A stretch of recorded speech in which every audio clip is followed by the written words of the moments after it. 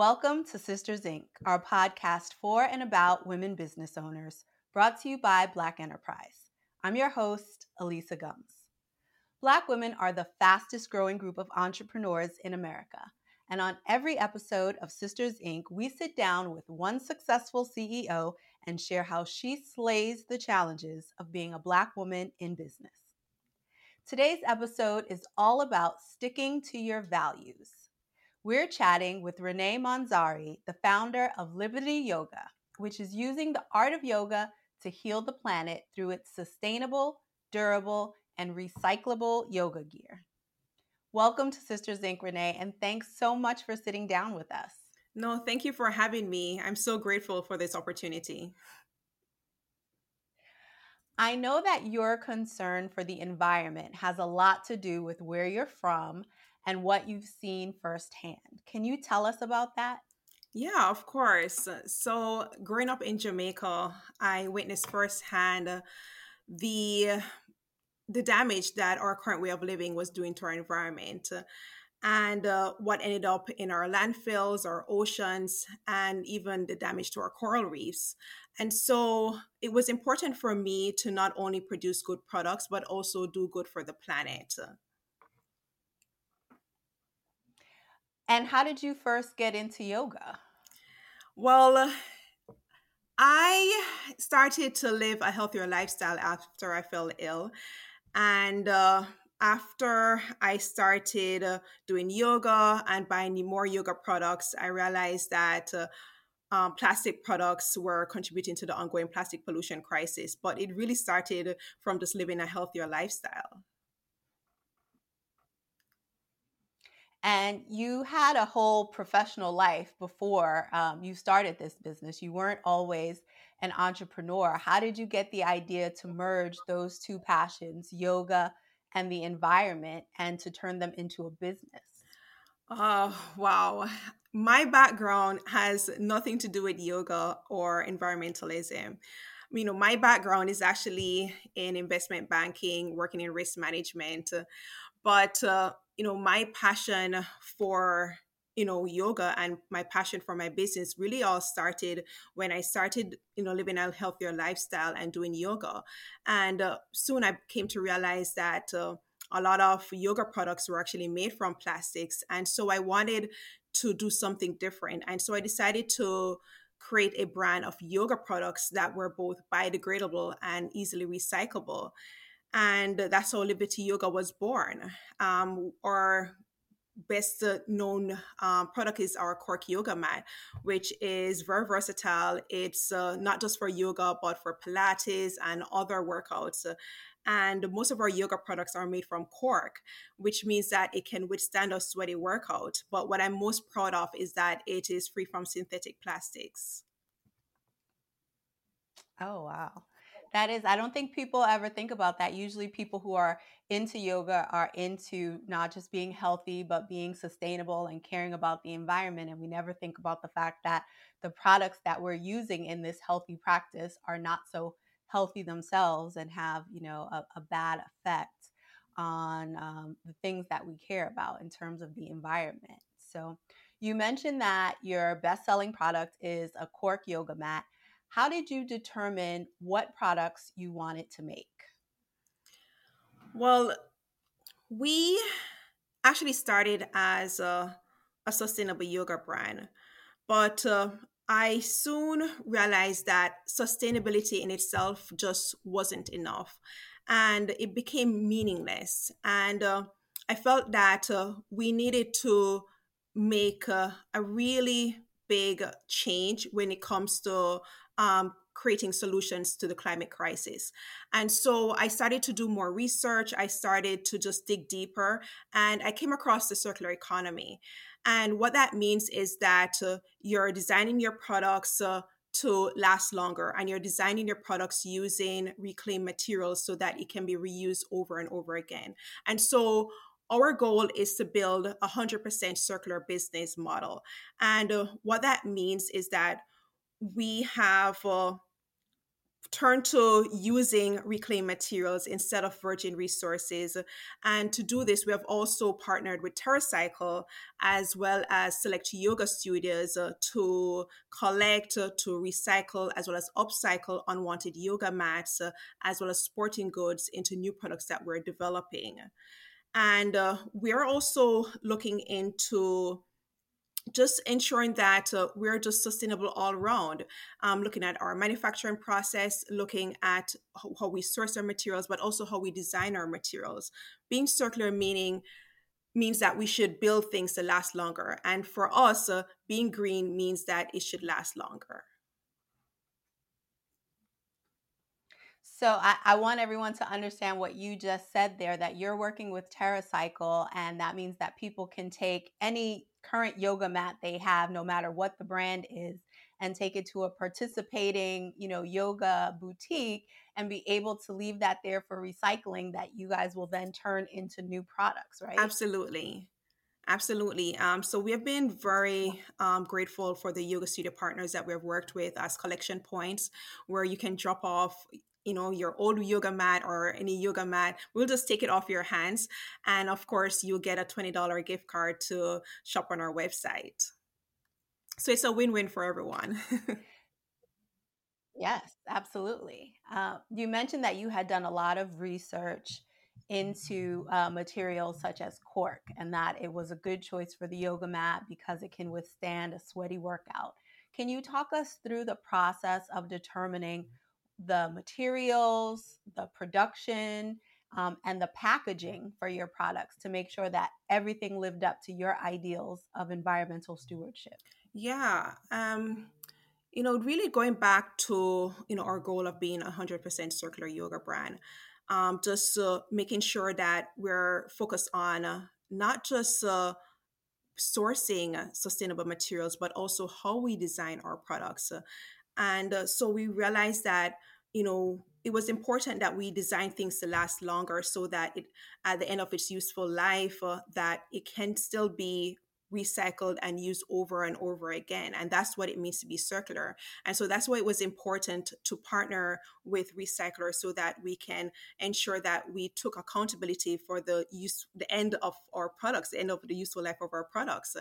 And also making sure that it is designed in such a way that it can be easily broken down and recycled. Most products or materials that are out there, the reason why it's very difficult for recyclers to recycle it is because it's how it's made and how it's designed. It cannot be easily recycled because, for example, the materials are intertwined or they're made from more than one colors. And so it's important that you design that it's monochrome, making sure that it's simply designed and you don't mix the materials so that it can be recycled at the end of its useful life. And that's what we have set out to do.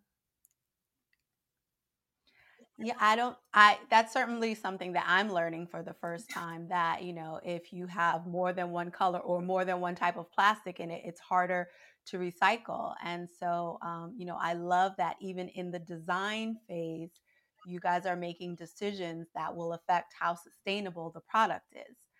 You also partner with certain manufacturers, though, to make sure that the production process is sustainable, right? That's correct.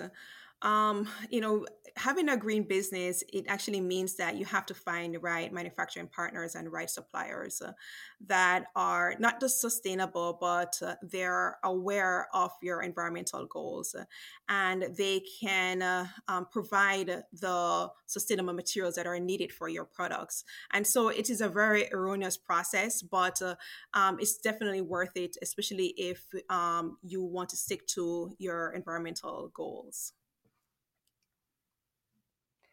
And then what are the considerations when it comes to packaging your products? Well, we are a plastic free company. And so this is something that we have communicated to our manufacturers in terms of making sure that not just our materials doesn't contain plastic, but also the packaging doesn't contain plastic. And also taking care of how we ship our products, making sure that we use recyclable materials, we use materials that can still be broken down at the end of its useful life. So those are things that we take into consideration. It's just not the design of our products, but also throughout the supply chain process from the production as well as the delivery of our products. Yeah. As you talk through that, I think about, all the different decisions that have to go into it and all the different steps where you could run into challenges. Starting any business is difficult, but your commitment to doing this in an ecologically responsible way sometimes made it harder for you. So, what are some of the challenges you faced growing a sustainable business? Wow. Well, that's a good question. I would actually say that starting a sustainable business is very expensive and very time consuming. Mm. It takes a lot of time to not only find the right materials, but also the right design for your product, but also finding the right manufacturers, the right suppliers who are not only just sustainable, but also aware of their environmental goals and also can provide the sustainable materials needed for the products. It's also very expensive with with respect to the material cost because manufacturers that supply environmental products they tend to charge more, and there's also higher expenses with respect to implementing a green business model. But even though it's more expensive and it actually takes a lot more steps to implement such a business model, it's actually worth it and it's very rewarding. And as you talk about it being more expensive, this is a business that you funded yourself, correct? Yeah, fortunately, I had some savings. I actually migrated from Jamaica and I came to the US and I had some savings, fortunately, and I always wanted to start my business. And so, with that savings, I decided to embark on my business. I actually did apply for loans and financing, but I was turned down. But I was really determined to start this business, and um, even though I got many no's when I was starting my business, it wasn't going to deter me from starting my business. And I continued to bootstrap my business and rely on sales to reinvest in my business, to invest in future endeavors. And that's where we are today. One of the other challenges I know that you came across is in sourcing some of these sustainable materials. In fact, didn't you have a problem getting the cork and not have any products to be able to sell for like the all of 2020? How does a business survive that? So, even though we launched in 2020, we didn't have any products because of the pandemic. We actually ordered our products and waited, I think, 6 months. Actually, no, it was 8 months for it to arrive because there were several shutdowns in Europe. Our cork is actually sourced in Portugal, and I think there was around three shutdowns in Europe. And of course, it's sent over to Taiwan for final lamination. And of course, they had their own shutdowns, and there are also shipping delays. And so it actually took many months. But we actually decided to just focus on brand awareness during that time, and we also partnered with a nonprofit called Conscious Alliance that was actually doing a drive to help families that were impacted by COVID. And so we actually did have these Earth Day T-shirts on hand, and we actually donated it to them so that to help with their cause. So we actually just focused on philanthropic efforts as well as marketing during that time, even though we didn't have a product. Wow. On the flip side, there have been some things that have really helped move your business forward. How has working with Amazon helped you build and grow your business? With Amazon, we have had such a huge platform to showcase not only our products, but also our purpose. Through our Amazon storefront, we have been able to constantly update it so that we can provide a better buyer experience.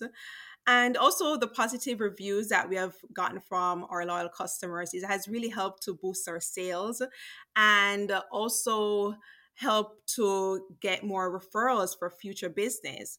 We have also gotten ad support from Amazon, as well as support with respect to improving our listing and improving our sales. So that has been really helpful. Right now, Amazon is somewhere that everyone shops at. And so we're really proud of the fact that we have been a part of this huge buyer platform. Yeah. You participated in Prime Day this year, That's right? correct. Prime Day, And what kind of yeah, I effect? mean, it was, I was just really overwhelmed with the fact that our sales actually increased. I believe it was between 4 to 5, almost 500% increase in sales, and we have never had that happen.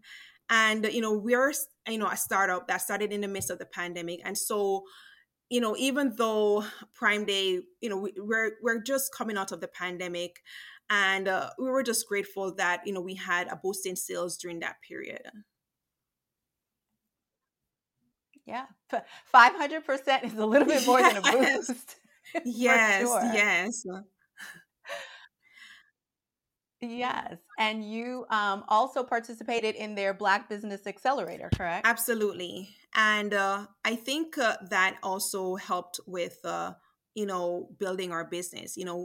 I don't think we would have had as much brand recognition had it not been for the Black Accelerator program. As a small business, and I even mentioned earlier that I had to bootstrap my business.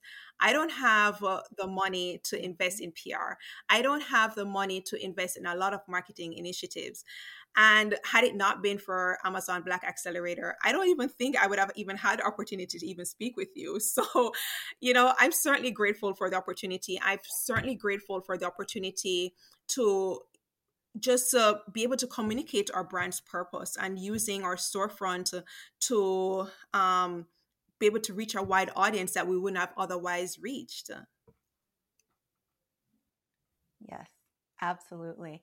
As we talk about growing your business, you're also trying to reach beyond direct consumers and to build out a business to business portion of your business. Can you talk to us about that? Yeah. So when we initially started our business, we started as a D2C company, selling on our website, selling on third party marketplaces, including Amazon.